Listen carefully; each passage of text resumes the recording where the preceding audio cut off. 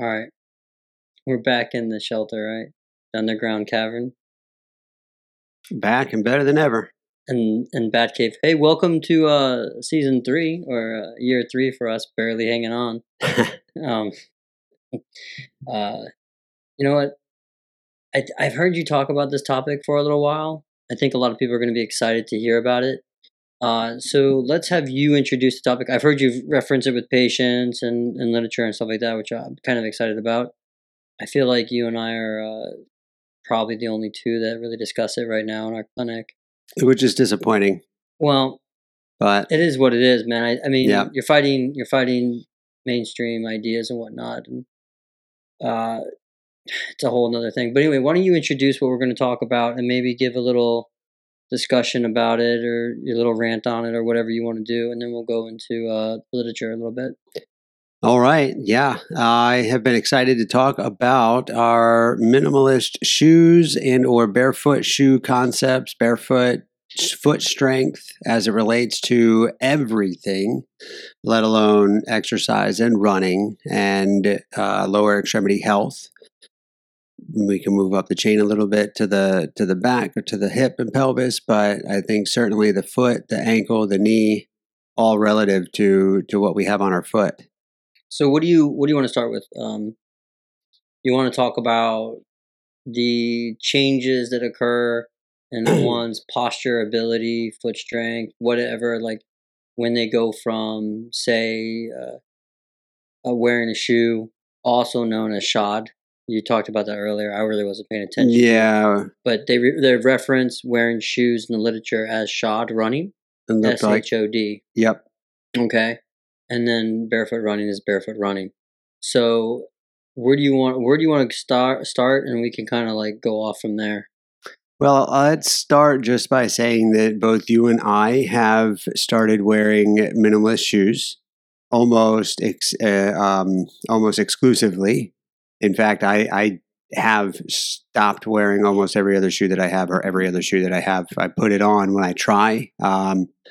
Every now and then an occasion comes along where I have to put on a dress shoe, and I don't have anything outside of my dress shoes that I used to wear. And I'm like, holy shit, this feels terrible.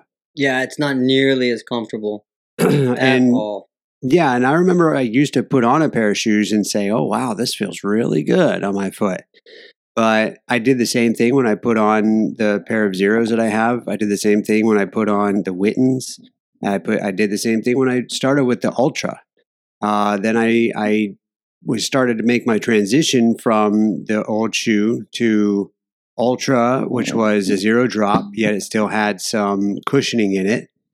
And I knew that I didn't really want the cushioning. I wanted a low profile. The shoe was raised. I don't know how many millimeters, but it was definitely still high up off the ground. And it felt good. Don't get me wrong. That cushion felt good on my foot, but at the same point, I knew that that's not what I was really going for. But I had such a hard fucking time finding a pair of shoes that didn't have an elevated heel, that didn't have cushioning, that was low profile, minimalist, zero drop. There was one store, and this was after COVID, that had a pair of the Ultra Solstice, which are a lower profile, but they didn't have my size. And they couldn't get it because we were having COVID. So, of course, we couldn't make shoes in the middle of a pandemic. We had to shut everything down. That's a different topic. No, no. That is not a different topic. I'm pretty upset about it because I was convinced that the shoes that I had was made in America. By Americans. Boy. Yes. This, in spite of the supply chain, and come to find out, they are made in China. But I still love the shoe. Still the most comfortable shoe I've ever worn. But I want to go into my story a little bit here in a second. But how long ago did you start wearing minimalist shoes? I mean, I could tell you I've got probably 300 or 400 miles of running on my Zeros. I put another 300, 400, 500 miles on my Ultras. I don't know that gives you a great time frame. Well, I mean, like how many years ago do you think? Yeah, I would say 2 years, maybe 2 years? 3, maybe 3 years ago. Because I've been running now for the last 4. And I quickly said I need a different pair of shoes because what I had was not good. I could tell right away. My feet were not liking it. My legs were not liking. My knees were not liking it. And I got a running shoe, and I went for the Ultra. At that point, I was making these modifications to my lifestyle across the board to try to improve every aspect, every corner, every niche that I could to get the max out of my body. You weren't wearing minimalist shoes when I wore Vibrams? You started wearing the Vibrams, and I was not wearing them then. No. Okay. No, I started wearing Vibrams in 2007. You'll appreciate this. I was watching, I want to say I was watching the Australian Open. And there was, I think it was an Australian female tennis player who was older. She had a comeback, and they were talking about her fitness, and she was like probably the fittest tennis player in on the court at the time. And they had referenced, they did like a little segment where they referenced the footwear, and she was wearing Vibrams, Vibram 5 Fingers, and those shoes were initially made for sailors, so they could, sailors like to be barefoot for the most part. They don't like to wear shoes because it becomes too slippery to race. So they wore Vibrams, and Vibrams gave them a little bit of protection from certain things in the boat, whether it's metal or wood or whatnot. But it also provided grip while still allowing them to be pretty much barefoot. Right. But this person started training with them, and Vibram started making shoes that one could train with. And then they made several assertions about, health implications, decreasing ankle pain and foot pain and knee pain and hip pain and back pain, all these assertions, and talked about how important it is to be barefoot and why you need to be barefoot and using the small little intrinsic muscles of the foot and ankle that you otherwise can't use or have a hard time using wearing shoes. And then they tried to make a bridge between why do people from other countries, non-industrialized countries that don't have shoes, why are they better at running marathons or running sprints, or why are they better in athletics for certain reasons? And many of them are barefoot. So I was curious about it, so I bought a pair. And I remember, saying to my girlfriend, now wife, I'm just going to go for a run. And at that point, I typically run anywhere from like 3 to 12 miles or so. I went for a run, and I'm like, okay, it's a new shoe. It's like a new car. I'll take it out for a spin around the block, but I really shouldn't go too far because I don't know what's going to happen. And 1 mile became 2 miles, became 4 miles, became 6 miles, became 12 miles at the time. Yeah. Dang. In Jacksonville, yeah, and running by the water. It was just a great run, and I felt awesome. I felt youthful, and I felt springy, and I felt fast and light. And when I got back, I was like, fuck. Yep. I jacked myself up. I'm going to have a problem tonight. I'm going to have a problem tomorrow, and probably for a little while. And then to my surprise, I was fine the next day. I felt great. Felt awesome. I didn't feel stiff. I didn't feel sore. I was fine. So I went for another run. And then, that was my training method. And I fell in love with it. And I said, well, from now on, if I'm going to run, I'm going to run in a minimalist barefoot shoe. And so I did. And I haven't looked back since. The problem I ran into with Vibram, I bought some Vibrams for work, but then, work is like, what do you got there on your feet? Got to regulate it, right? And probably the most comfortable barefoot shoe that I've had was the Vibrams and Farashuki shoes. Oh, man. They're, everybody references them at work as geisha shoes. Yeah. But I don't care. They're so comfortable, man. You've got to try a pair. They are the most comfortable shoe. The problem with the 5 Fingers, though, is it takes time to get your little, toesies inside those little holes. Right. And then, unfortunately, with Vibram, the last year I wore them, which was a few years ago, they just cut into the back of my ankle. They tore my feet up a little bit. They weren't as comfortable. They didn't last as long. They weren't as resilient. And so I was, I'm going to look for another shoe. and I saw a few like what you found, and I found zero shoes, and I watched a little tape on Shark Tank, and said, I'll give those a whirl because they look like tennis shoes. You did see him on Shark Tank. No, I found them when I was looking into barefoot shoes. Okay. Like you said, it is hard to find a zero drop shoe. That being said, I recently had to look for shoes for my children, and my children have wide feet. And they get that from their mother, by the way. That wide foot, I don't want to put them in a shoe that tapers because all shoes taper at the toes. I've been asking, I've asked several people or told several people that, do you really think you have a wide foot, or do you think that most shoes are too narrow? Because our feet are designed to widen at the toes. They're supposed to splay out. I've met countless people who think they have wide feet. Almost everybody, I think, has said, I've got wide feet. I have met a few people that said, I've got narrow feet. And I've looked at their feet and I'm like, oh yeah, they're more narrow than most feet I've seen. But for the most part, everybody thinks they've got wide feet. I think just most shoes are too narrow. Like you said, they taper at the toes, they squeeze your foot in there, and then you feel like, well, I must need this extra wide shoe because most of the shoes I'm putting on don't fit. Well, I think the answer to your question is yes and yes. I think for my children, they do have wide feet. Is it possible that their feet isn't really that wide, but compared to the standard of shoes that they're told that they're wide? Yeah, maybe the standard is too narrow, but that's what they have, right? So maybe the standard is too narrow, and therefore a lot of people are told they have wide feet to the standard when it's the standard that's at fault here. However, you're absolutely right. Every shoe that you find, they taper in, and people wonder why they get blisters on the outside or inside of their foot and their arch. Why do they start to have bunions and corns? Why is it that their little pinky toe gets squeezed in and it's jacked in, or comes busting out the side of the shoe? Or that, or what about the big toe? How many times do people complain about the big toe overlapping the second toe? Right. But the problem that I had was when I was looking for shoes, I knew how important zero drop was, and the original shoe, Converse, is a zero drop shoe. So that's what I put my kids in. The problem with Converse, is like many other brands, is that they now Converse makes wide shoes.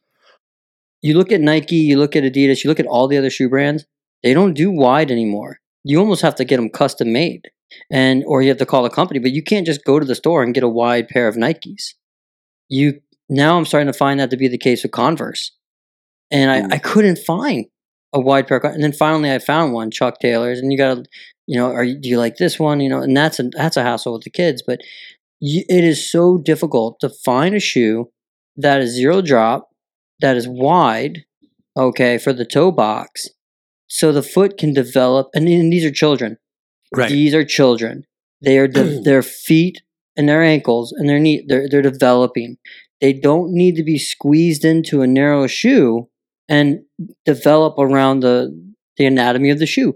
The shoe should fit their anatomy. So, that it's very difficult.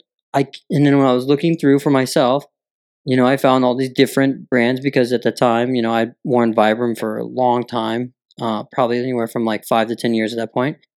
And, I found all of a sudden all these designer brands were making barefoot shoes because it was a fad.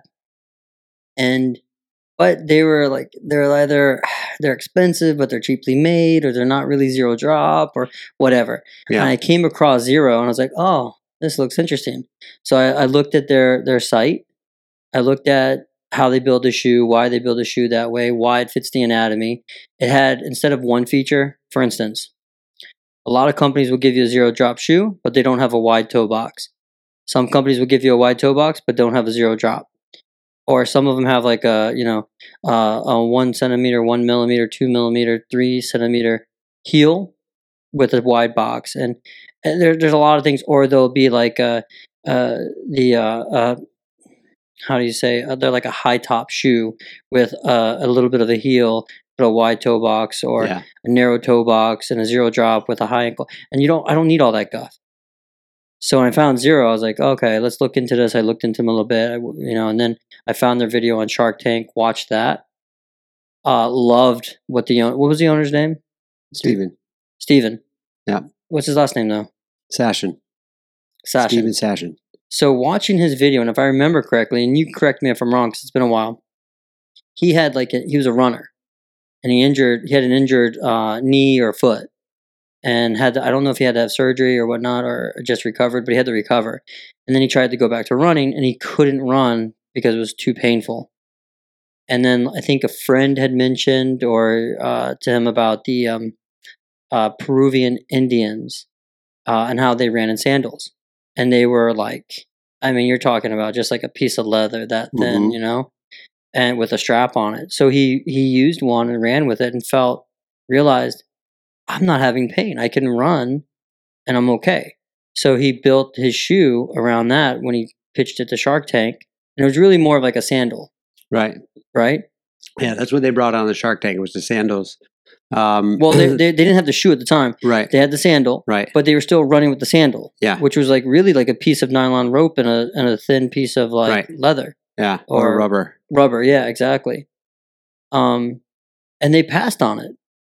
Big fucking mistake. Well, they had one offer for something stupid, $5 million for half of the company. Right. They didn't want to give up half the company, and I don't fucking blame them. Why would you? So I was like, yeah, thanks, but we'll hang on to our company because they knew it was something that was going to take off, and it seems to have taken off. And they're a great company. Yeah. And the owners, it's husband and wife.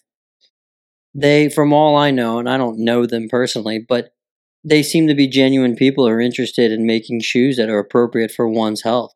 Yeah. And they discuss that. They have their own podcast and talk about that, and I would love to have them on and interview them and discuss with them from a physical therapy perspective, from a nutritional perspective, from a movement perspective. I'd like to talk to them about what their perspective is and whether or not it's valid or invalid, or how does it relate and all that. But I saw the shoe. I bought a pair to try it, put it on, and dude, it was... I mean, aside from the Farashuki, you can't run in the Farashuki. The Farashuki is a casual shoe that you wore, and I wore that at work. And it got a lot of attention for that because, the boss is like, come on, that's not a really, is that going to protect you? And I'm like, well, if I drop a fucking dumbbell on my foot, it doesn't matter what kind of shoe I'm wearing. If it's not steel-toed, I'm going to bust my foot. What shoe is really going to protect you from something that's actually going to hurt your foot? Right, exactly. We ain't wearing steel-toed boots. No, they're not beneficial from our job. Do you think it would help if we had steel toes and we're trying to really kick someone in the butt, get them moving? Like, get up and go. Come on. Oh, man. I try to stay away from all that liability. But I really want to be comfortable anyway, so I don't know about steel-toed shoes anyway. No, I couldn't imagine. I've never had to wear a pair. Those big-ass heels? Yeah. No, thank you. So I got the Zero shoe, wore it. Fucking awesome shoe. Fell in love with it immediately. It was better when I ran with it. And I'm sorry, Vibram. I was a loyal customer. But it was easier to slip my foot into it. Yep. Went for a run, and it was better than the Vibram running with it. It was a great experience. I can't say to you how, it was like a life altering experience for me.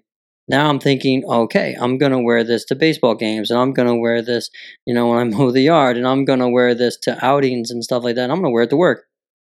And unfortunately, I don't like to wear socks, so I did it without socks, and eventually it got a little smelly. Oops. Throw them in the washer. You can wash them. They're incredible. And it lasted me for like 3 years until my wife's like, listen, that is a really bad smell. So I just had to buy new Zeros. Yeah. I've heard them on a recent show say that they have upgraded or improved the shoe so that it's not as stinky as their older versions. Yeah. This is with one of their first versions.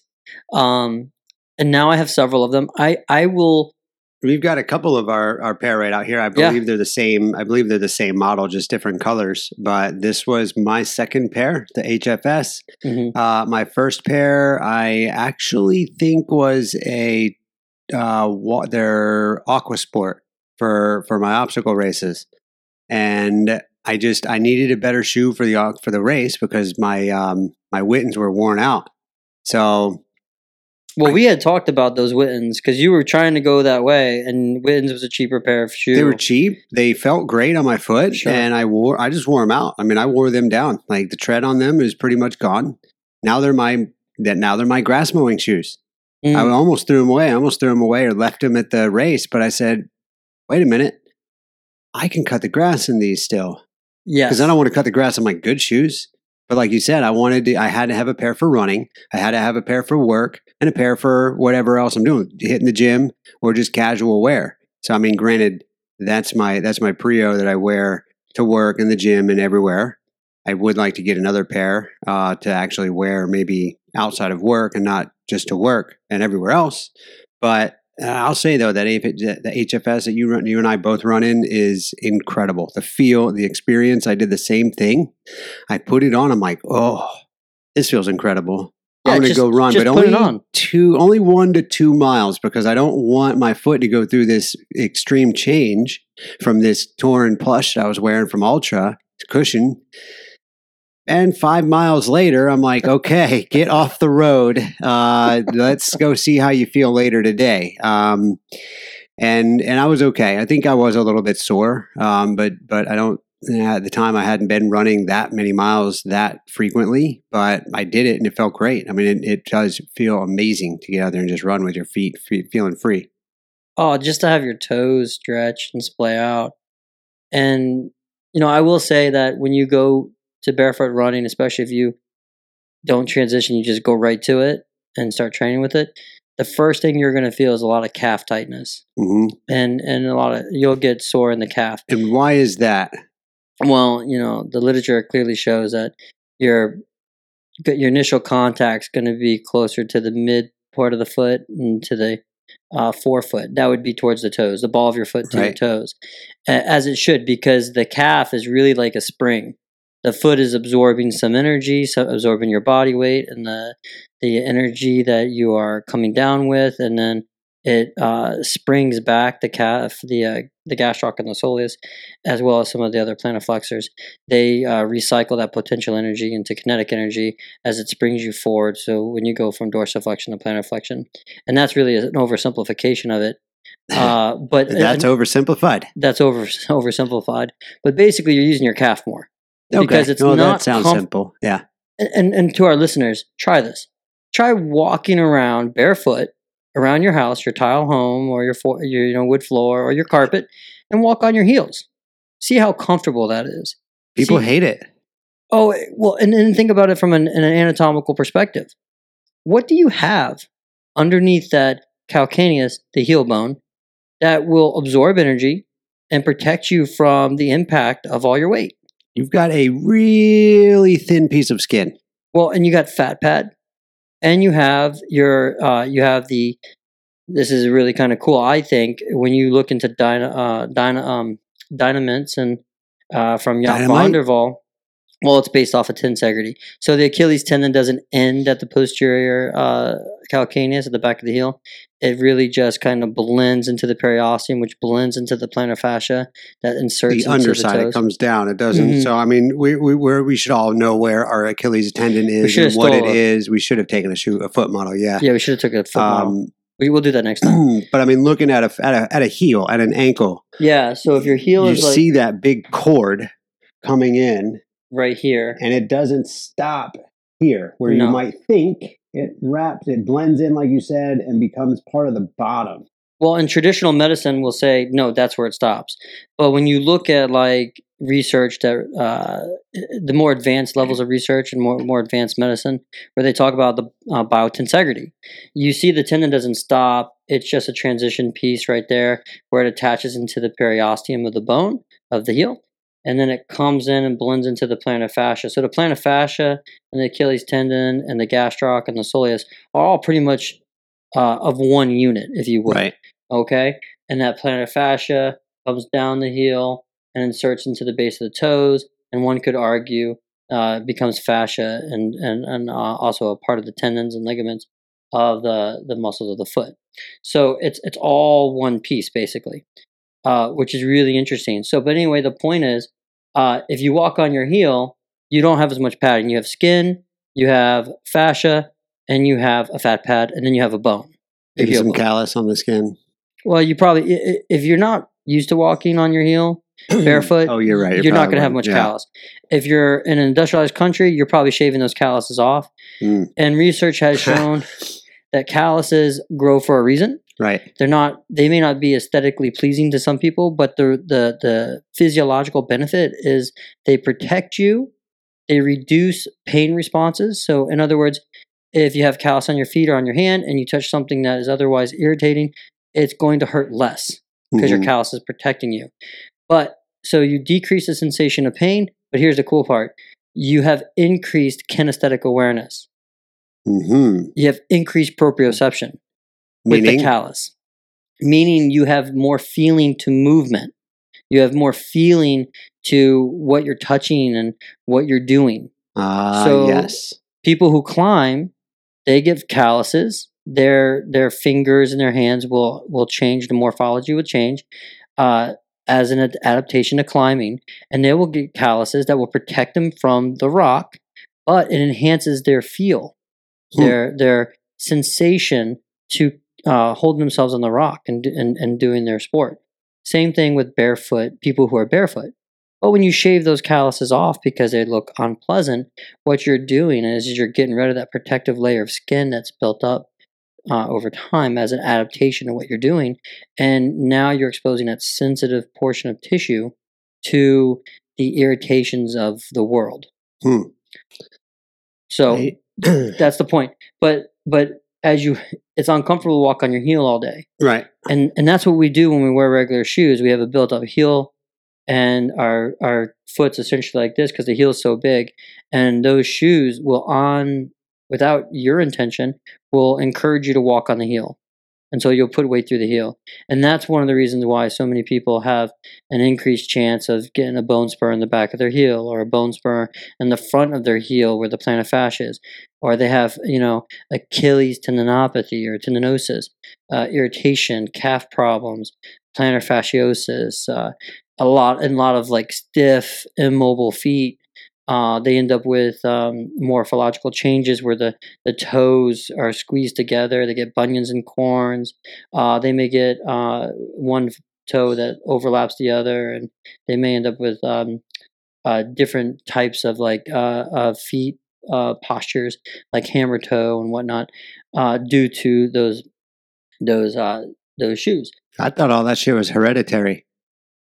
Yeah. Well, my dad had hammer toes, and my dad had, Well, and that's the other thing. So if you're walking barefoot, you'll realize it's not comfortable to walk on your heel. But what will you find comfort with when you're walking barefoot?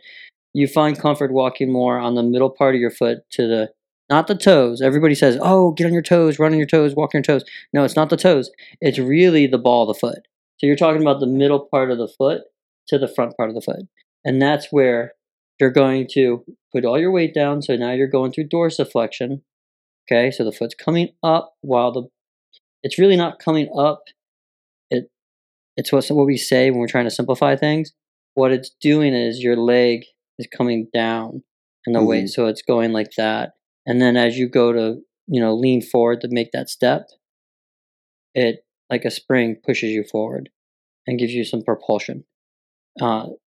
So that's what happens. So that's why it's much more comfortable to walk on the ball of feet. Why?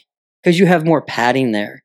And instead of being on a rigid piece of bone, you're walking on joints. And those joints have movement to them. They glide and slide. They act as a spring, much like, the knuckles and the fingers. Your fingers and your knuckles can go back and forth. So can your toes. But your heel bone can't. So that's why it's more comfortable to walk on the ball of your foot. Right. My dad doesn't actually have hammer toes. I was just throwing that in for example. Well, here's the cool thing. I want to go back to what you were talking about. So Was I wearing Zero shoes when you wore the Wittens? I think I was. Yes, you had a pair. One of the slip-ons, not one of the running shoes, but with the slip-on. No, that's when I had the Prios. Because that you was the weren't first shoe wearing. that I You had. were. I never saw them though. You were wearing those to run, Yeah. but you weren't wearing them to the clinic. You weren't wearing them to work. Oh yeah. No. Yeah. You're right. Because at the time I was the only one doing that, and Yeah. I was getting some heat from some of our bosses about that. Yeah, I came in with mine. And you're like, wait, what is that? Like these are my barefoot shoes. You're like, now you're wearing barefoot shoes. I'm like, yeah, this makes total. This is the thing. This is total sense. Where's you're not. I've told you about wearing barefoot shoes, and I didn't remember. I got so excited that you wore them because there's power in numbers, Right. and I didn't have to get shit from other people. So once you started wearing, I was like, yes, now I'm empowered. Now I'm gonna go ahead and you also. If the man comes to you and is like, hey, why are you wearing those shoes? You need to take them off. You're going to be like, fuck you. I'll wear what I want to wear. So, whereas I'm more of a pussy and I'm like, yes, sir. I don't know about that. But that empowered me a little bit. They never came to me about it. Oh, that's nice. I mean, it looked funny, I thought. That's another reason why I didn't want to just keep those. I wanted to get something that looked more like a shoe for, appearance purposes. And that's what these do. They look like shoes, but when you put them on, you have a barefoot experience. Mm-hmm. And I will tell you, I hate shoes. I always and if you you probably know that now after listening to our conversation a bit. Why would you like them? I kick my shoes off when I'm documenting at work. You see me walk around the clinic in just my socks or just my barefoot. At home, I do it right away. I tend to like to wear sandals quite a bit. For the same reasons. They let me splay out my toes. Well, you asked me, I said I was wearing slippers in the house, and you're like, you wear slippers in your house? It's like, yeah, I wear slippers in the house.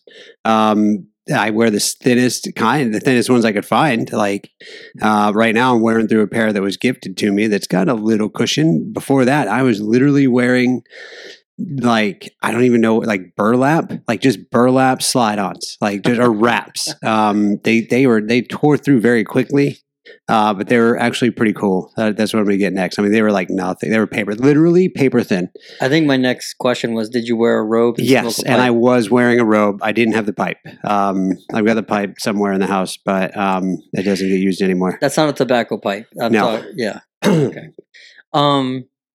So yeah, and so now I love sandals, but I'll be honest with you, I like wearing these shoes over my sandals. Yeah, I do. I do too. Because I can just slip them on. This is how I tie them. I don't tie the laces. Yeah, right. So they're open. I just slip them on, and I have more freedom. I don't have to grab the sandal with my toes, so I'm not worried about hammer toes and stuff like that. Yeah. But I can just walk with them. My only problem at this point is I love the style of this shoe. And if I'm at baseball, what?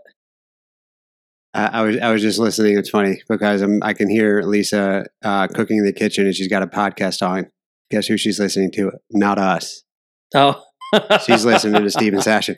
As long as is that right? Yeah, she also loves them.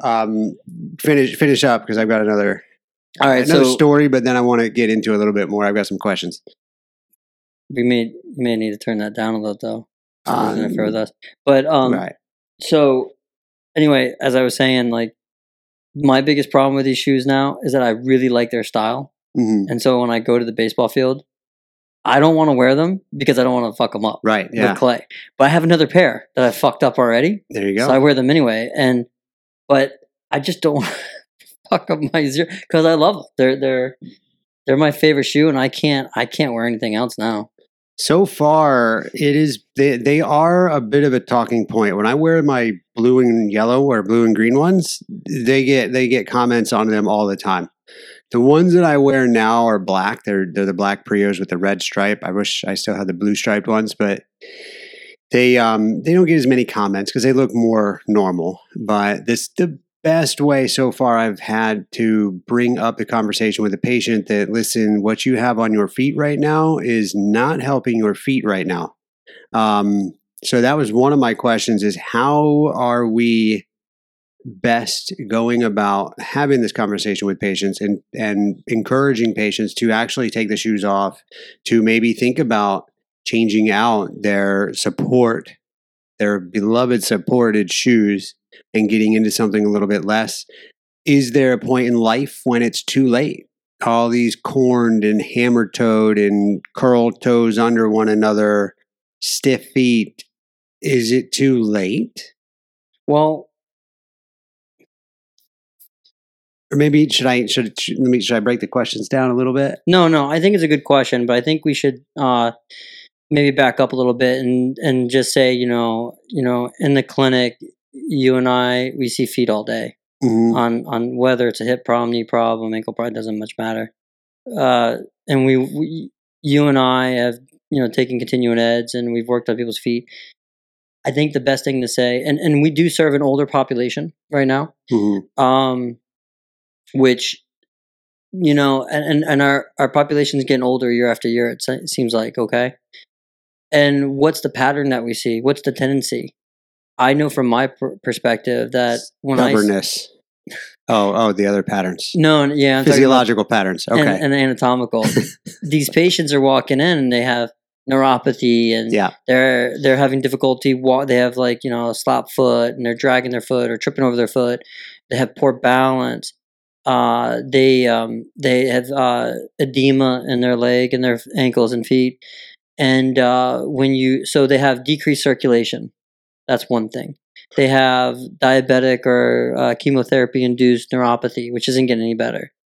Or they have neuropathy from stenosis, but a lot of that neuropathy, from my perspective, is also due to circulation. It's cardiorespiratory induced neuropathy because they're not getting the nutrition there.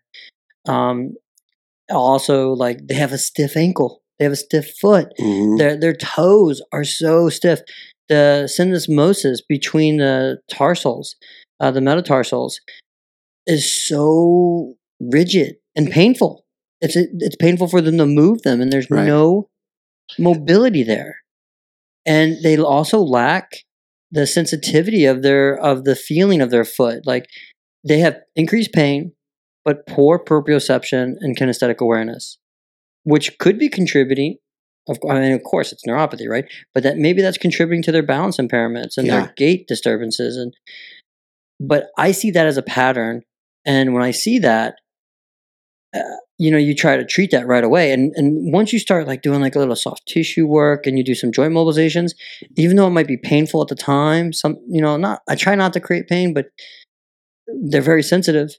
But afterwards, it's I hear them a lot of times they say, that feels so much better. They walk on it. They feel more mobile. They feel like they have more control until they come back again. And I got to work on them again because they put on the damn shoe. But that's a pattern I see with these patients. And the older they are, the worse it is. And they have deformities on their ankle and their foot and their toes almost every time. Right. So it was brought up a long time ago when we still work with one of our retired colleagues. Yeah.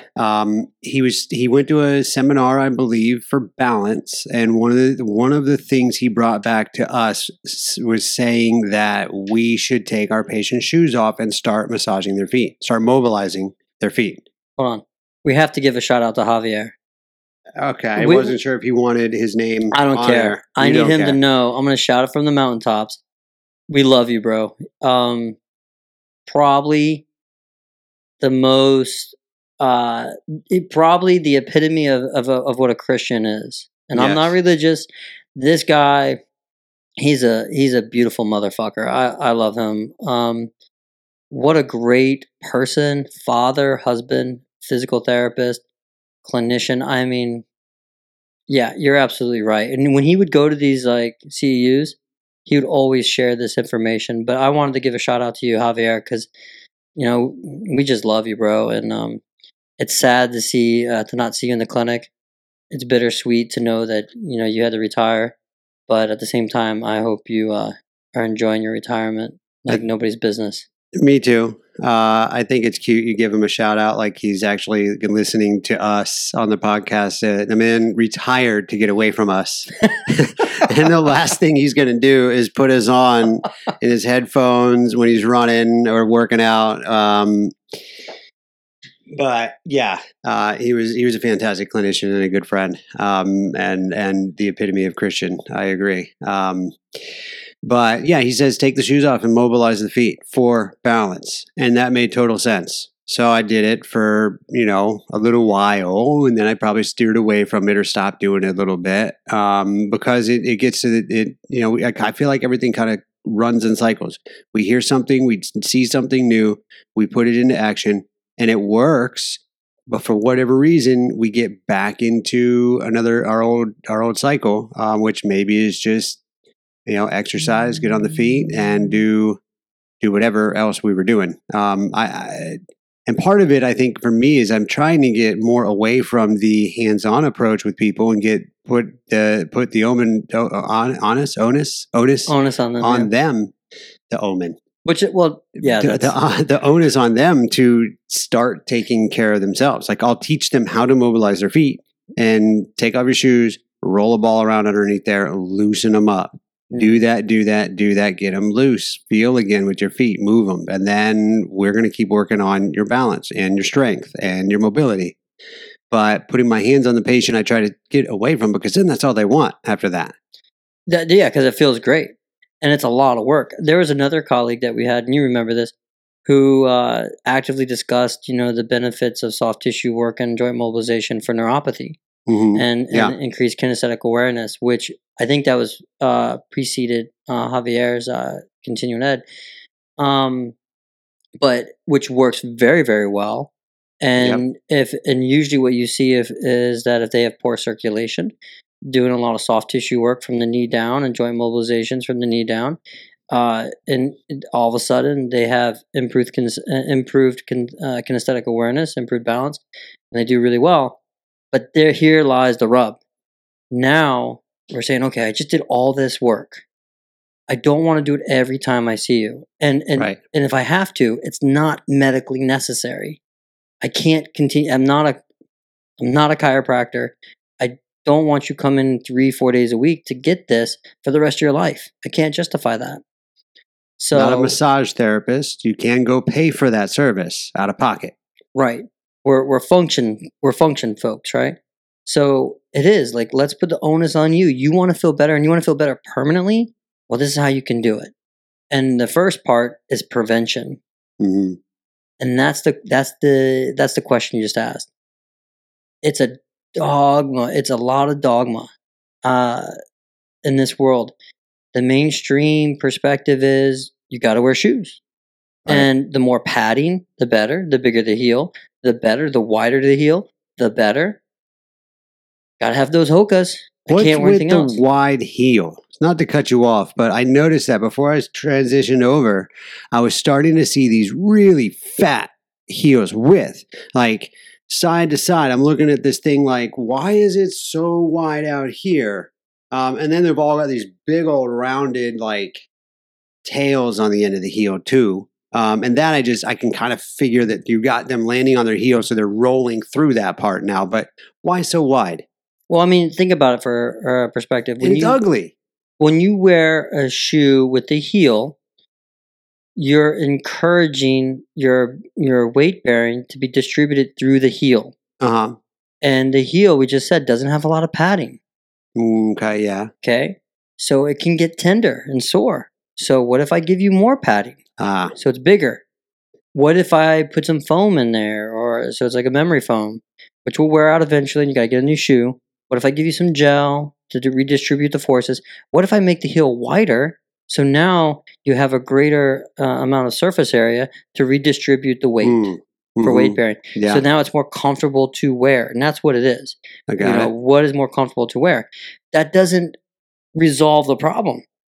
Because now they can't wear any other shoe because now that heel is lower. Yeah. Or that heel is not as cushioned, and then maybe down the road they have a problem with, a lot of times I don't know the literature on this, but I would like to see what the correlation is between Achilles tendinopathy and the higher heels. That would be nice to see. Yeah. And because we see that it's a very problematic condition that people have. And then we turn around and say, listen, you want a more mobile foot, rather? You want to have improved circulation. You want to increase muscular activity so that you can flush the fluid that's been shifted to the legs back to the heart through the venous and lymphatic system. You want to have increased sensation, decreased pain with your feet. Then you probably should wear minimalist shoes because your feet will go that way. And if you have a zero drop, your calf, your plantar flexors, and your Achilles tendon have no choice but to stretch out as an adaptation.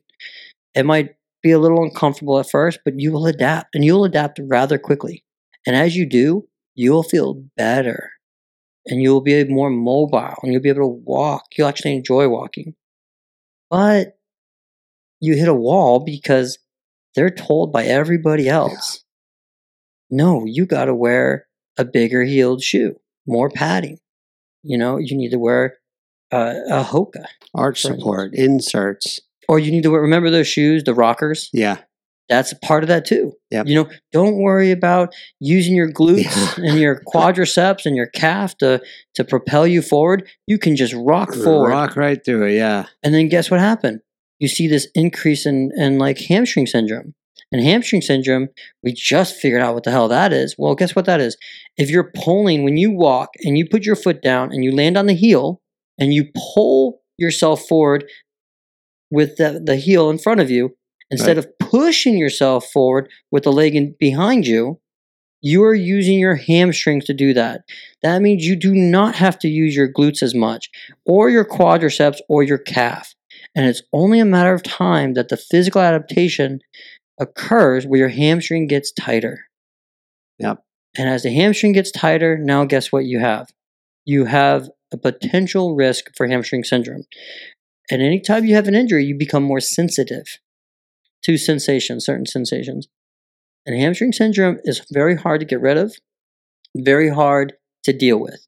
And that's when sitting is painful. Yeah. And I kind of feel like a lot of people with this hamstring syndrome end up getting diagnosed, or at least they come in and say they've got sciatica. And now they're looking at the back. Well, it's one and the same. Yeah. So hamstring syndrome, you can have hamstring syndrome with sciatica, like you can have piriformis syndrome with sciatica, or gastroc syndrome with sciatica, or you can have hamstring syndrome without sciatica, as well as the others. All this means is the sciatic nerve, as it is made up of from the nerve endings, as it comes outside of the pelvis and it goes underneath or above or in some cases through the piriformis, its route is to go around the ischial tuberosity, your sitting bone, and underneath the hamstrings. And the hamstrings are a collection of four muscles, and they form a tunnel, okay, in the back part of your femur. So there's protection for this nerve. Your body does not like it when the nerve is exposed, meaning it's just skin. And you know exactly what that means when you hit the inside of your elbow. Right inside that elbow is the ulnar nerve, and it's just skin and fascia in the nerve. And you strike that, it hurts. It hurts like a motherfucker. But most of the nerve is usually insulated by a lot of tissue and bone. So the sciatic nerve is protected anteriorly by the femur, posteriorly by the hamstrings. Okay. That's why you don't sit on your sciatic nerve, you sit on your hamstrings. However, if you have hamstring tightness or you have a strain in the hamstring, that inflammation makes things sticky, can tether itself. The thought is that it can tether, or the inflammation can affect the sciatic nerve as it's going around that ischial tuberosity underneath that hamstring tendon. Either way, you can end up with sciatica and hamstring syndrome together. And that's why you shouldn't stretch hamstring syndrome until the sciatic nerve is clear. But again, the real curative process is, why are your hamstrings tight? Right. You should not be relying on your hamstrings for hip extension. Are they a part of hip extension? Sure. Yes, of course. But are they the ones that are the primary movers? Are they involved in that? No, your glutes should be helping you. But if you're pulling with your heel, then you are pulling with your hamstring.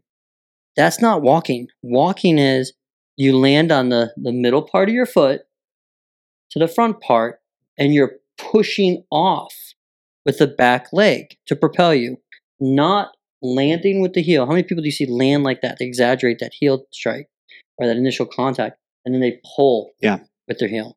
And that's what people are doing unintentionally because of footwear, mostly. Mm-hmm.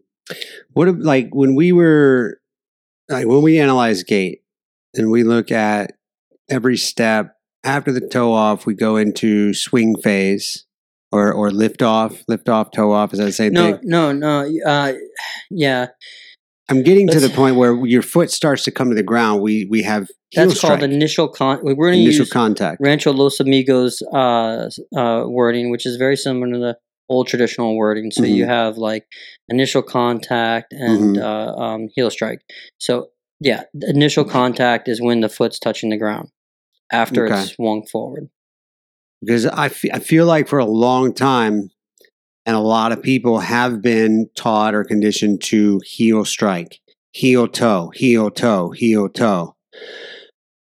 Yet when we walk efficiently or safely, if you will, should we not be striking heel first? Should we be landing more on the midfoot, outer midfoot, rolling through the ball of the foot? Yeah, you like controversy, don't you? Well, I know I don't want there to be controversy. And I ask this because sometimes too, so I take off my shoes, right? And I'll be walking around the clinic because we're on the second floor and I hear that thud, thud, thud, thud. My calcaneus hitting the ground. I'm like, God, that sounds painful. And eventually it does start to bother me a little bit. It's not comfortable. So in my mind, I'm like, well, why am I doing that? I know I don't do that when I run. I kind of do it in my shoes when I walk, though, sometimes. But I'm thinking, am I taking too long of a stride? Is it too long of a stride? Should I shorten it, land more on my midfoot or less of my calcaneus? And should patients also be being taught that? Because I feel like that, back to my actual question is, I've even been guilty of teaching people, take a step out, land on the heel strike first, heel strike, and roll through your toes. You know, I'm going to say that we really don't know. It's not conclusive yet. The mainstream thought process is that you should do heel to toe. And that's what you learn in school. That's what the majority of providers know. And so when you talk to the majority of people in medicine, they're going to say go heel to toe. And it's not that they're wrong. It's just that that's what they know. And that's what they think is appropriate. The bottom line is that you use different mechanics when you're walking barefoot. You use different mechanics when you sprint. And you use different mechanics when you run long distances. If you're running longer distances, you're going to probably be more... depending on whether you're wearing shoes or not, you're going to probably be landing more midfoot. If you're wearing shoes, you're going to definitely be heel striking, okay? If you're barefoot, you're going to be more midfoot. If you're sprinting, you're going to be more that front part of that ball of your foot. And if you're in shoes, you're definitely on the ball of your feet. But if you're walking... Shoes, you mean? Well, no, I'm just saying in general, just in shoes. Oh, you mean sprinting. Yes. If you're walking and you're wearing shoes, this is where it's tough. It doesn't matter if it's a minimalist shoe or if it's a regular shoe at this point. If you've grown up wearing shoes, you inadvertently taught yourself to heel strike. Okay. And the minimalist shoes, as great as they are, they still have padding where the heel is. And so, if you're wearing them most of the time when you're walking throughout the day, you're still going to do a little bit of heel strike. You are going more towards that midfoot into the forefoot range, but when you take those shoes off, your tendency is to go back to that motor program that you learned when you were younger.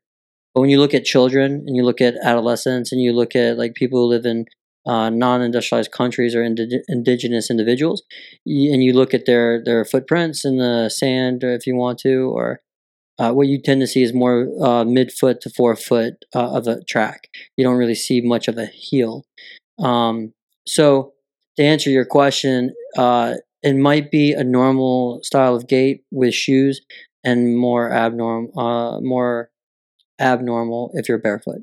So I think that we've gone in the wrong direction teaching heel strike for the majority of people. But when you're talking about a 70-year-old, 80-year-old, are you going to be able to change that motor program? Probably not. Okay. Okay. But that's why you hear the thud. That's why after a while it's uncomfortable. And then what's your tendency? You either sit down to get the weight off your feet, or you put on a shoe, or guess what? You shift to your midfoot strike. Mm-hmm. So now the question is, can you do that every time you walk? And as a 40-year-old male, you've already established at least a 20 or 30-year motor program of walking on your heel. Okay, your toes, even though you're wearing minimal shoes, they don't necessarily splay out. You haven't built up what was I saying before, The callus. Callus. Yeah. Thank you. You haven't built up enough of a callus to protect your Mhm. feet. Your toes aren't splayed out, and they don't look like hands like they do for indigenous populations. But you're getting there, right? You're making that adaptation, but you're not fully there because you're still wearing shoes. So when you go to walk barefoot, you're not going to walk like somebody in a non-industrialized environment because you're not physically adapted to that, and your motor program, as old as it is still requiring to heal the toe strike. Okay. Does that make sense? Makes sense. Yeah. So you're fighting that now. Now, you try to talk to a patient about that. They, my other doctor said this. Right. My podiatrist said this. And they're going to refute you. And then if they go and talk to them, they're going to be like, well, over the last 150 years in medicine, it's been this way. Mm-hmm. And you're going to look like a kook. Yeah. And the patient will most likely not, if they do pay attention to you, they'll probably dismiss you and not pay attention to you. And every now and then you might find somebody who's like, oh, that makes sense. Let me try it. Yeah. Oh, I do feel a little bit better. But you're fighting something that's ingrained. I feel like I might have had a little win today, but I had a patient showed up for the last 2 visits I've noticed in a different pair of shoes. And while I was working with him, he has, I want to say he might even have Parkinson's, but I'm working on his side steps. I'm working on doing a little karaoke and like a what did you call it? That swing dance, that swing gait. Oh yeah, I just call it a forward karaoke. Forward karaoke, and he had a hell of a time coordinating, not stepping on his own feet. But I'm just watching these wide ass big shoes he had on, and he was visibly just struggling I could see the lack of foot awareness, proprioception. I'm like, do me a favor, let's try this. Take your shoes off. Just take your shoes off, and let's try that again. And lo and behold, within a few steps, he's clearing his feet. He's landing more on the mid to front part of his foot, controlling his steps, controlling his balance. His like when we just walked forward, instead of having this wide stance, he's bringing his feet to midline as he's walking barefoot. I'm like, okay, we did that. We did the rest of his treatment, all of his exercises barefoot. The next time he comes in, he goes, yeah, I'm feeling like I've got a little bit more balance. And yeah, those other shoes really were just too hard to walk in. So now he's wearing a smaller pair of shoes. They're actually fairly wide looking. And unfortunately, we discharged him today because he's going out of town. But I would have loved to keep watching what happened with him. And I've got other patients too. I've actually been almost going for easily half of my lower extremity patients taking their shoes off and doing their treatments barefoot. Did he say whether or not he had more comfort or less comfort, or was it about the same? Comfort is in like walking barefoot versus wearing the shoe. He denied discomfort. He did not say that he was uncomfortable. But he didn't say whether he felt better.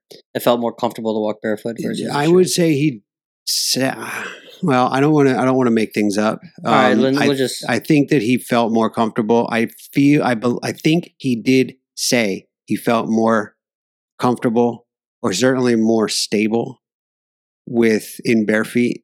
Well, I mean, you had said that he felt like he had better balance, but my question was, did he feel like he had more comfort walking barefoot versus shoes? But we have another patient who came in because he has bilateral plantar fasciosis. And so the answer to that was... I want to stop you real quick. When you say plantar fasciosis, you're also referring to plantar fasciitis. Yeah, so long ago, a physician named Dr. Alfredson, I mean, this is probably 30 years ago at this point now, 20, 30 years ago, he looked at the differences between tendonitis and tendinopathy. And what he looked at was the Achilles tendon to be specific.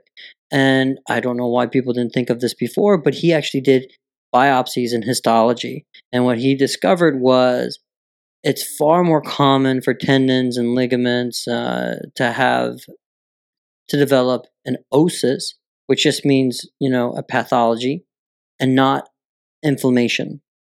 And so when you're discriminating between an itis and an osis or an opathy, you're basically saying, okay, it just started. I've had it within 6 weeks. There's some visible swelling there. That's probably itis and inflammation and swelling. Mm-hmm. If it's more than 6 weeks, then you're probably looking at more of like an osis. Okay. And that's where you, just like, tearing a muscle, you may have torn the tendon or the ligament or the fascia a little bit. It tries to heal. It can't heal adequately. The fluid will shift from the layers of the tendon. You have an endotendon, you have an epitendon, and you have a paratendon. So the fluid literally shifts from where the collagen is to the outside of the tendon, making it look swollen. But meanwhile, the collagen, because it has less water, becomes dehydrated. And what happens when you dehydrate things? Think of rice and Rice Krispies. It loses its size. It gets usually constricts. It discolors to a darker color, and then it becomes very brittle, easy to break, like a Rice Krispie. Right. If you soak it in water a little bit, what does that Rice Krispie do? It makes noises because it's absorbing fluid. All right, that's called tribonucleation. And in the process of absorbing that fluid, it is now changing molecularly. And now it's elongating. It's becoming more, it's lightening in color and appearance. And now it's more resilient to tension. And it's much more flexible. So when you have an osis, you have degeneration of the tissue, whereas the itis is just inflammation. It's much more accurate in his case to say that was an osis versus an itis. And along with that, he had gastroc and soleus tightness, Achilles tendon tightness, and discomfort of the back of the heel, pain in the calcaneus, as well as on the plantar side of the calcaneus or the bottom of the heel. So his physician said, well, okay, how did this happen? He wore a pair of New Balance. He's an avid walker. Said, okay, these 5 miles a day, he said. Yes, 5 miles a day. Very healthy individual. And he bought a pair of shoes that he thought was going to be more appropriate for him for walking. So he walked with them, ended up with this problem, whereas before he would walk in sandals. Okay. Developed this problem after wearing the New Balances. Whether or not that's related, I have no idea. But, I can make an argument. So he goes to see his doctor, and it's a podiatrist. The podiatrist said, well, what you need is more arch support and heel support. So he gave him an orthotic, and he wears that, and all of a sudden he can't walk because now it's even worse. And the explanation is, well, you need to go to therapy now. It's not the support. It's the condition that you have, the plantar fascia. Now you go to therapy. So he comes into therapy and he's wearing these big shoes with huge heels, and he's got the support in both feet. And I start to go through some treatment with him to show him, like, this is how we're going to cause tissue elongation. This is how we're going to develop tension resilience through the tissue. This is how we're going to free up mobility through the ankle, foot, and knee, and all this stuff.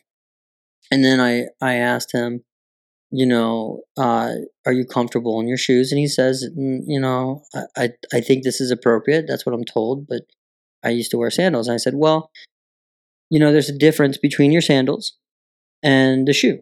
The heel is clearly different. We went over that whole education.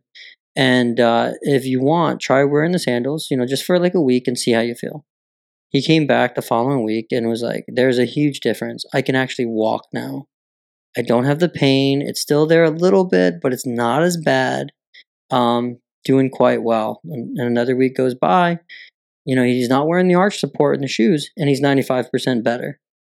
And my point to him is, this is the reason why. And we talked about the zero drop effect, and we talked about the wide base issue, and we talked about all that. And he's like, well, I'm supposed to go see the podiatrist for a follow-up. And I said, well, he may not be excited that you're walking with those type of sandals in the clinic. He's like, yeah, but I don't care. I see a difference, and I'm just going to have to give him a little education. And I was like, well, that's great, but you have to understand, people are dogmatic about this, and it's a contentious discussion. And it's not about evidence and literature and science, because they'll, as much literature that's come out about barefoot running, there's a bunch of literature against it as well. And so you're going to have people in two different camps, and you're going to have a contentious debate. I tend to be biased towards a natural perspective. So for me, this barefoot idea makes more sense. So I tend to lean towards the literature. I do think that as we progress, the literature will support more and more barefoot utilization as opposed to bigger, wider shoes. Right. But anyway, that's just anecdotal evidence or discussion. What are some of the things we're looking at the research?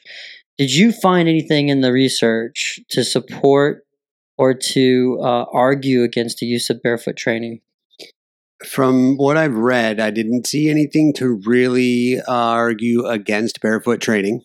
As we discussed, it seemed to show and turn into a matter of having less protection, less barriers between your feet and the ground, causing a change in your technique, in your foot striking the ground, where you land on every step or every run, every stride, landing more on that midfoot, rolling through the toes, or landing more or less on the heel, using less of that hamstring pull that we discussed earlier. And the hypothesis in the article said that is probably what's going to prove to be better of the two options, is learning how to walk or run more efficiently, decreasing that heel strike, decreasing that hamstring excess activation, and developing your foot strength, developing your leg strength a little bit more, as a result, decreasing that pain. I didn't see, and that was an article from Harvard, and they didn't. I didn't get through any other articles that said or that were for the use of arch support and padded shoes, elevated heels. I know through listening and reading some of the things that we hear from Stephen Sashen's podcast, as well as reading through Born to Run and Born to Run 2. They talk about it in Born to Run 2, the technique of running, how to run a little bit more properly, how to retrain your body to get back towards that midfoot, spring off the calf rather than pull with the hamstring, getting off of the heel and actually, bouncing through your run, literally, using the springs in your legs the way they're supposed to be and the way that they function. So that's, I was going to ask you what you found or read through any research, either for or against barefoot shoes, or did you find anything supporting the use of orthotics, arch support, padded shoes, cushion shoes? So I think that's a great question. Yeah, you will find articles that will discuss the use of orthotics for the posture of the foot, for redistribution of weight bearing, for and improved. They use this word a lot, alignment. Mm-hmm. I hate that word. I think you find increasingly that alignment is not that much of an issue, but that's usually related to posture. And we've talked about posture with the spine, how there's weak evidence for posture as far as spinal pain. But we all think that posture is such a big deal. So if you have improved posture of the foot, then therefore you should have improved functionality of the foot. And they try to correlate that. So they'll talk about the use of orthotics to decrease ground reaction forces, to allow for an improved function of the arch, improved function of the both the short, the long, plantar ligaments and whatnot. They will give you. They will tell you that you won't overpronate or oversupinate because those can be problematic, which in essence, if you're going to have to choose between overpronation and supination, you would want to overpronate because it's like Right. it acts as a spring. Your foot, when you push off your foot becomes a rigid lever. Okay, it has to become rigid because it's propelling you. But once you go to land on it, it softens up, it pronates, and becomes a spring. So it absorbs energy on the landing, and then becomes a rigid lever to push you off. And so this discussion about overpronation and supination and whatnot has to do with basically alignment and posture and things like that. And so orthotics talk about decrease in pain and such. But there's an overwhelming body of evidence and literature that shows that barefoot running, barefoot walking not only increases one's proprioception, it increases one's balance, it increases ankle stability, so you're less likely to hurt the ankle. It increases one's it decreases ground. I think this is the same thing you said, right? Decreases ground contact while increasing stride. So you're not taking a long stride; you're taking a shorter stride. Is that correct? Right. Yeah. I said you wind up taking shorter strides to Right. land on that part of your foot to stop landing on the heel. Yes. And then what happens is you have a redistribution of the ground reaction forces between the foot, the ankle, the knee, the hip. So this is why Vibram initially said before they lost the lawsuit in Australia that it decreases injuries in your leg because you have decreased impact of ground reaction force through those joints. When in reality, what you're doing is you're just reallocating the stress throughout the whole body and absorbing energy as you go, as you recycle it into additional energy. It has been shown to promote greater strength in the foot and ankle. It has shown to create more power and speed. And those two things, power and speed, as we get older, what do we tend to lose? It's not necessarily strength, it's more power and speed. Yeah. Which is relevant because if you don't have enough power and you don't have enough speed, then you have a higher risk of falling and you have a higher risk of succumbing to pneumonia. So you have an increased risk of poor quality of life and an increased mortality. So power and speed is a big deal. But when you're talking about barefoot training, there's a plethora of improvements that seem to occur. And the literature, when it started 30 years ago, wasn't that big, but now it's becoming very, very large. And so this is why you see this big push towards using shoes that are more anatomically appropriate, like the Zero shoes, which are built for one's anatomy, versus a Hoka, which is not built for one's anatomy. So I wonder if you have a shoe that we could show, an old shoe that we could show the difference in the Not in this anatomy. room. I can grab one. Go ahead and grab one real Okay. quick, and then we'll pick up from there. Okay. Go ahead and show. Well, and that's the other thing too. Research has shown that barefoot training also increases, lo and behold, not only circulation of the leg and foot, but and also helps with swelling, but it also increases mobility. So we'll look at those two compared. So you can see there's no heel there, and you have a pretty big heel. Is that Adidas? This is not Adidas. K-Swiss. This is K-Swiss. Okay, so now you see the heel. Now let's flip it over, and you can see that's not too bad. But traditional shoes have a much wider heel, which is just as wide, if not wider, than the toe box. And when you're looking at a shoe like the Zero shoe, you'll notice that the heel is a little bit narrower, a little bit shorter compared to the toe box. The toe box is the widest part. So, which is appropriate because that's exactly what your foot looks like. So that's not too bad, but other shoes are more egregious. And to be honest, that was one of the reasons why I liked K-Swiss was because it was wider. Now this pair is wider at the the mid-lateral Right. area than it is at the toe. Well, let's do that. Let's show everybody the foot part, the forefoot. You can see how it narrows in the front, whereas the Zero narrows less. Okay, so that is I don't know why we still do that. Maybe all the shoemakers are former Quakers, but what's the point? Why are we crowding our damn feet like that? And we're not cowboys. I mean, come on, make a shoe. Yeah, I don't know either. I don't know if they know why they do that. It must be just a trend. I feel like every every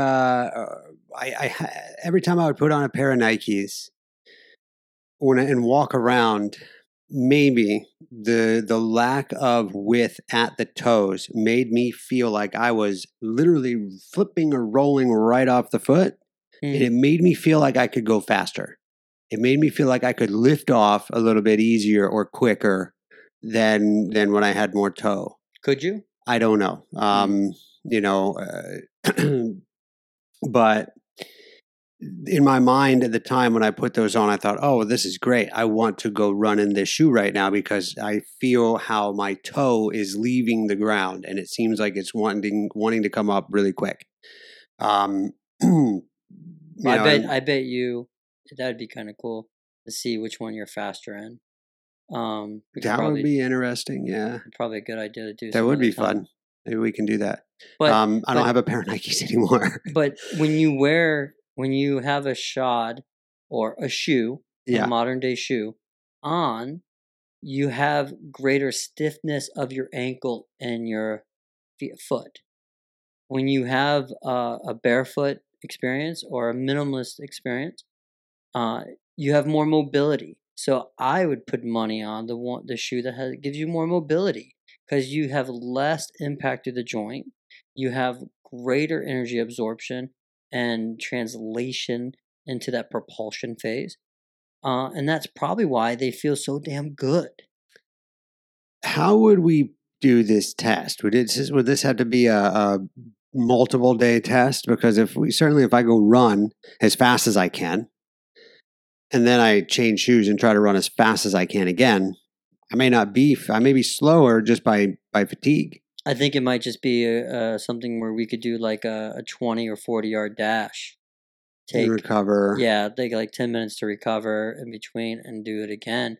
And maybe, I mean, it doesn't really matter if you started with the minimalist shoe. They'd be like, oh, of course you're faster because you're not fatigued. Mm-hmm. But if you started with if you did the zero shoe after, they'd be like, oh, well, you're warmed up now. That's why. Yeah, so exactly. Either way, I don't know. I think I don't know. Listen, I don't really care. I just know what's more comfortable. Yeah. And how much better I feel.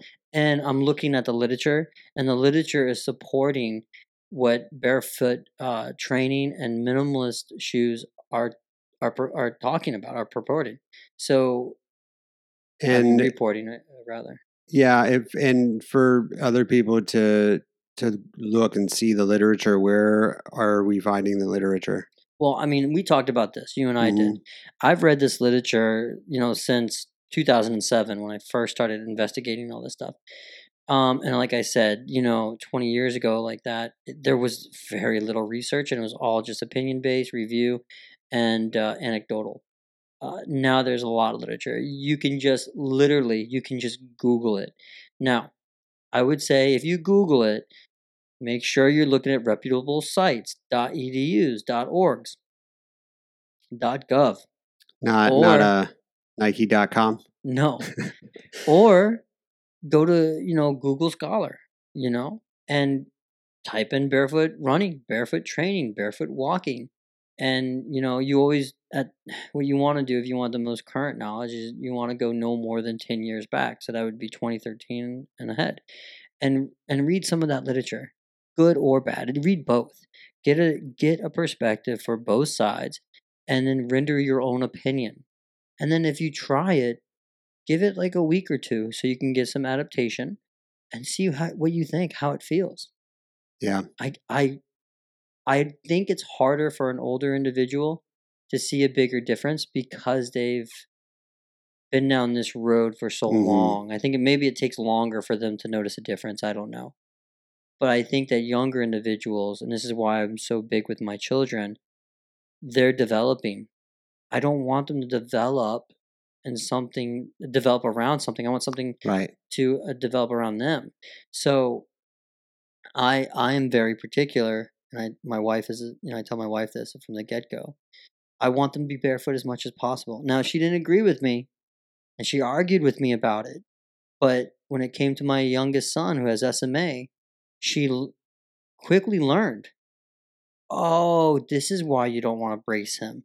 Oh, this is why you don't want to put those types of shoes on him.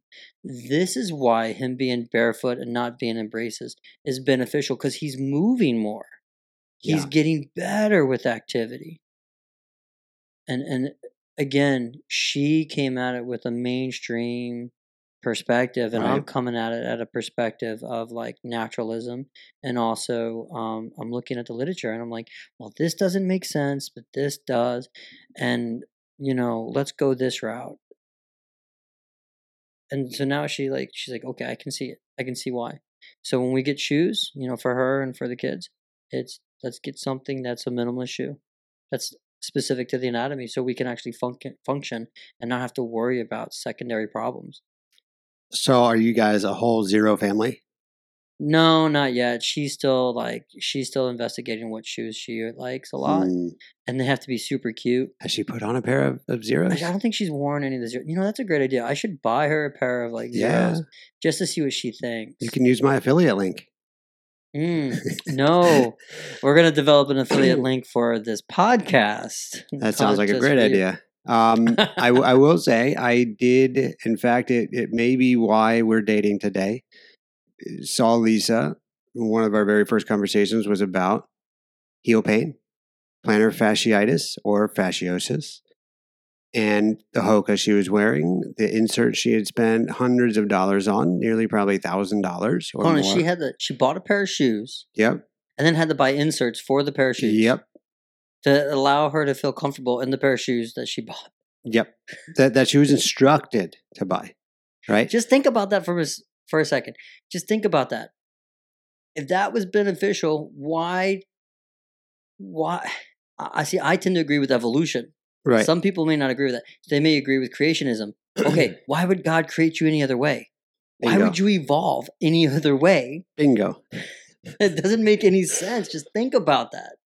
Well, and what do people across the world who don't have the luxuries that we have, what the hell do they do? Are they all in terrible condition and can't move and do it? No. They can fucking walk over rocks, through rivers and jungles, and they can squat down ass to grass for hours at a time. Thank you. Yeah. They can catch salmon with their feet and have lunch. Oh. It's never mind. I'm ranting here, but that just drives me crazy. We have the answers, and you need to wear an expensive pair of shoes, and then you need to wear an orthotic to give you additional support that the shoe can't provide, even though it's the best shoe in the market for your condition. Yeah. Bullshit. I run with a friend of mine, and he keeps buying Nikes, and he loves them. And every time he buys a pair of Nikes, guess what else he buys? An insert. I'm like, why? What? You just spent $180 on a pair of shoes that are top of the line, and then you spend another $60 on an additional insert. But shouldn't the $180 have already covered the whatever else you're going to put in there, or the not need to put anything else in there? But no, Lisa we just celebrated. She finally last week took the little squishy heel lift out of her other shoes, out of her shoes. She's been wearing zeros. She's running longer distance in zeros, and she's feeling better. When we met, she couldn't walk. She couldn't walk her 5 miles a day that she was accustomed to because of her pain was so bad. She couldn't walk at all. So it's made a huge difference for her. Huge difference. She loves it. What about when she's working? Is she? She's working now. She's fine on her feet. Oh, that's awesome. She does wear her zeros when she goes to cook. When she's up on her feet feel great. Realistically, she just hadn't taken the heel lifts out of the shoes yet because she kept forgetting to take them out. Fucking but she finally said, "I got to remember to take those out today," and she did, and it's awesome. Please, if you have a leg length discrepancy, do not wear a heel lift. Ooh. Get a fucking orthotic.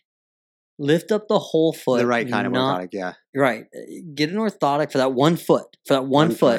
To lift your foot up to help you with that discrepancy if you have a functional impairment. If you do not have a functional impairment and your body's adapted to that leg length discrepancy, leave it alone. Otherwise, you'll create more problems. Otherwise, do not put it in a heel lift. And if you're telling somebody to use a heel lift, stop giving fucking advice. Get him. What are you doing? You're gonna lift the heel, but not the rest of the foot, so they end up with problems down the road, secondary problems that they don't need. Lift up the whole fucking foot, please. That's why they build up shoes now, and that's why they have orthotics that will pick up your foot inside the shoe. Please get away the fucking heel lift. Jesus, man. I questioned a therapist about that. I'm like, you keep telling these people with leg length discrepancies to put a heel lift in. shouldn't you be putting a complete lift for the shoe, for the whole shoe? He goes, well, yeah, but we're just going to see first if this helps. And if it helps, then, then they can get a whole length or a whole shoe adaptation or adapted. They can get a whole shoe raised or whatever. I'm like, yeah, but are they? Be specific. How soon are they going to be discharged before that happens? And how quickly does that happen? I want to see if there's a difference by doing something else that I would eventually tell them do a different thing to. Yeah. You know what? When you wear a heel lift because of a leg length discrepancy, it's like wearing a fucking heel, like wearing one of those stilettos while wearing a shoe on the other foot. Yeah. That's what it's like. And that may seem like an exaggeration, but over time you're going to develop secondary problems, and then you're going to be wondering why. Mm-hmm. It's just common sense. For fuck's sake, it's common sense. I just wish people would use their brains more. Think about this shit. And if it's hard to think about it, and it's tough sometimes, look into the literature. Yeah. Look, you have resources. With the internet, there's so much information going on. There is no excuse to not be abreast of the information that's present. Oh, I digress. Well, anyway, I think this has been a great conversation. One that we plan on having again down the road. We're going to need to, for sure, because this was just really kind of the first sit down about it. I've been trying to avoid actually talking too much about this outside of this podcast because I wanted to actually have this fresh conversation on the podcast. Yeah, I've seen. You know who else wears zeros? When he wore them and for our podcast, I was like, "Oh, those are." Oh, is that Caleb? No, Ken Diesel. Oh yeah. He does. Remember that? Yeah, and he's like, I wear these fuckers everywhere. They're my favorite that's what shoe. I noticed him. He was the one that told me to get the Wittens or told me about Wittens. Oh. I saw his foot or his feet, his shoes, when I was training over there and at Dream Fit. I'll give him a little shout out. And I was like, "Oh, you've got the barefoot shoes." He's like, "I fucking love them. Yeah, feels great. My feet are free. I can move." I'm like, "Yeah, I think I just started wearing the Ultras and was making my transition toward them." And he's like, "Yeah, do it." And I'm like, "Okay." So he went from Wittens to zero too. Yeah, I think. Was he wearing actual zeros or was he wearing a different minimalist No, he was shoe? wearing actual zeros. Okay. And I just want to remember. I want to be absolutely clear about this. We are not receiving any. There's no conflict of interest. We're not receiving any type of compensation from Zero. They don't even know we're talking about this. We're just talking about Zero because we really enjoyed them as a minimalist shoe. But whether you're wearing Vibrams or you're wearing Ultra, or if you're wearing Wittens, or there's other brands out there, there's like Splay shoes as well and whatnot. Minimalist shoes are just great. It just happens to be that Joe and I both think that the Zero shoes are the most comfortable shoes that we've worn so far. So we're not trying to promote anything. You find your path and your way, and God love you. I hope it works out, and hope you feel great. Yeah, I've looked for other shoes, and like you said, these are just my favorite that I found. And I know like Vivo are another minimalist shoe. I'll be honest, they just don't look all that cool. Most of them. Well, I mean, and then you have your major brands, Nike, Adidas, and Reebok, and all them. They try to make They tried, but to be honest, whatever. I don't even want to give them any more of my money. No, really. They said it right. Like, why would they put out? Why? All of the minimalist world has said that. Why would they keep putting out a minimalist shoe in Nike, which is completely opposite of all the other shoes that they have? That doesn't make sense to them. For them, and it's like, well, wait a minute. If we've got a shoe here that's actually better than all the other shoes we've de-evolved our clientele in, what are they going to say when they realize that we've been giving them shit? But their barefoot shoes aren't even barefoot shoes. They're not. And let's be honest here. When barefoot shoes first came out, Vibram owned the patent on it. So people could not make barefoot shoes until Vibram's patent was done. So Nike, Adidas case was all of them. They had to wait for the patent to be up. The patent came up. They said, well, we want to compete in this market. So that's when they started making them. But they weren't really barefoot shoes at all. Right. They still had a large heel. They still had a constricted toe box. They weren't really built for your anatomy. Their argument was, you're gonna feel like you're barefoot inside the shoe. And it just wasn't that case. And I don't know why. I don't know if they care. I don't know if they understand the literature and the evidence and the reasoning behind it, or if they're just trying to make money. I tend to think that they're just trying to make money. They're a corporation, and that's what corporations do. Keep up with the market and do your best, to make Yeah. money. Yeah. But nevertheless, we're going to give a shout out to Steve Soshin, and we are going to reach out to him to see if he will uh, interview with us on our podcast. So that's what we're going to try to do, and have maybe a more detailed discussion about the anatomy of the foot. Because one of the things Mhm. you talked about was arches and Right. keystones, and the keystone and the arch would certainly be the medial cuneiform, as it lies in between the navicular, and the first metatarsal, and that is supported by an arch that is provided via the posterior tibialis tendon, the plantar fascia, the long and short plantar ligaments, and if you remove one, such as cut the plantar fascia, you have a high risk of tearing the long and short plantar ligaments, which means you have a collapsed arch. And then you end up with posterior tibialis tendinopathy or rupture or injury. So we're going to have more of a detailed conversation with them about the foot anatomy, why a keystone is important, and the construction of an arch and what that does, and why the bony architecture and the fascial element or the ligamentous integrity of the foot is very, very helpful for stability, in addition to the musculature. But anyway, I think that's all we can do for now. Yeah. So, Steve, if you're listening to this, which I hope you will, please, consider being interviewed and coming on our podcast so we can talk feet all day long and discuss barefoot training. Anything else, buddy? I was going to say we're not being sponsored or what'd you say, paid or There's no conflict of interest. no conflict of interest. Although we would like to set up an affiliate account, a link for the podcast, so that maybe we would, because I think it's important to invest in and or to get, like, when you believe in something, when you use something, you should have a little bit of stock in that product. Well, This would be a little bit different because it's more of a. I agree with you, but remember the original premise of the podcast.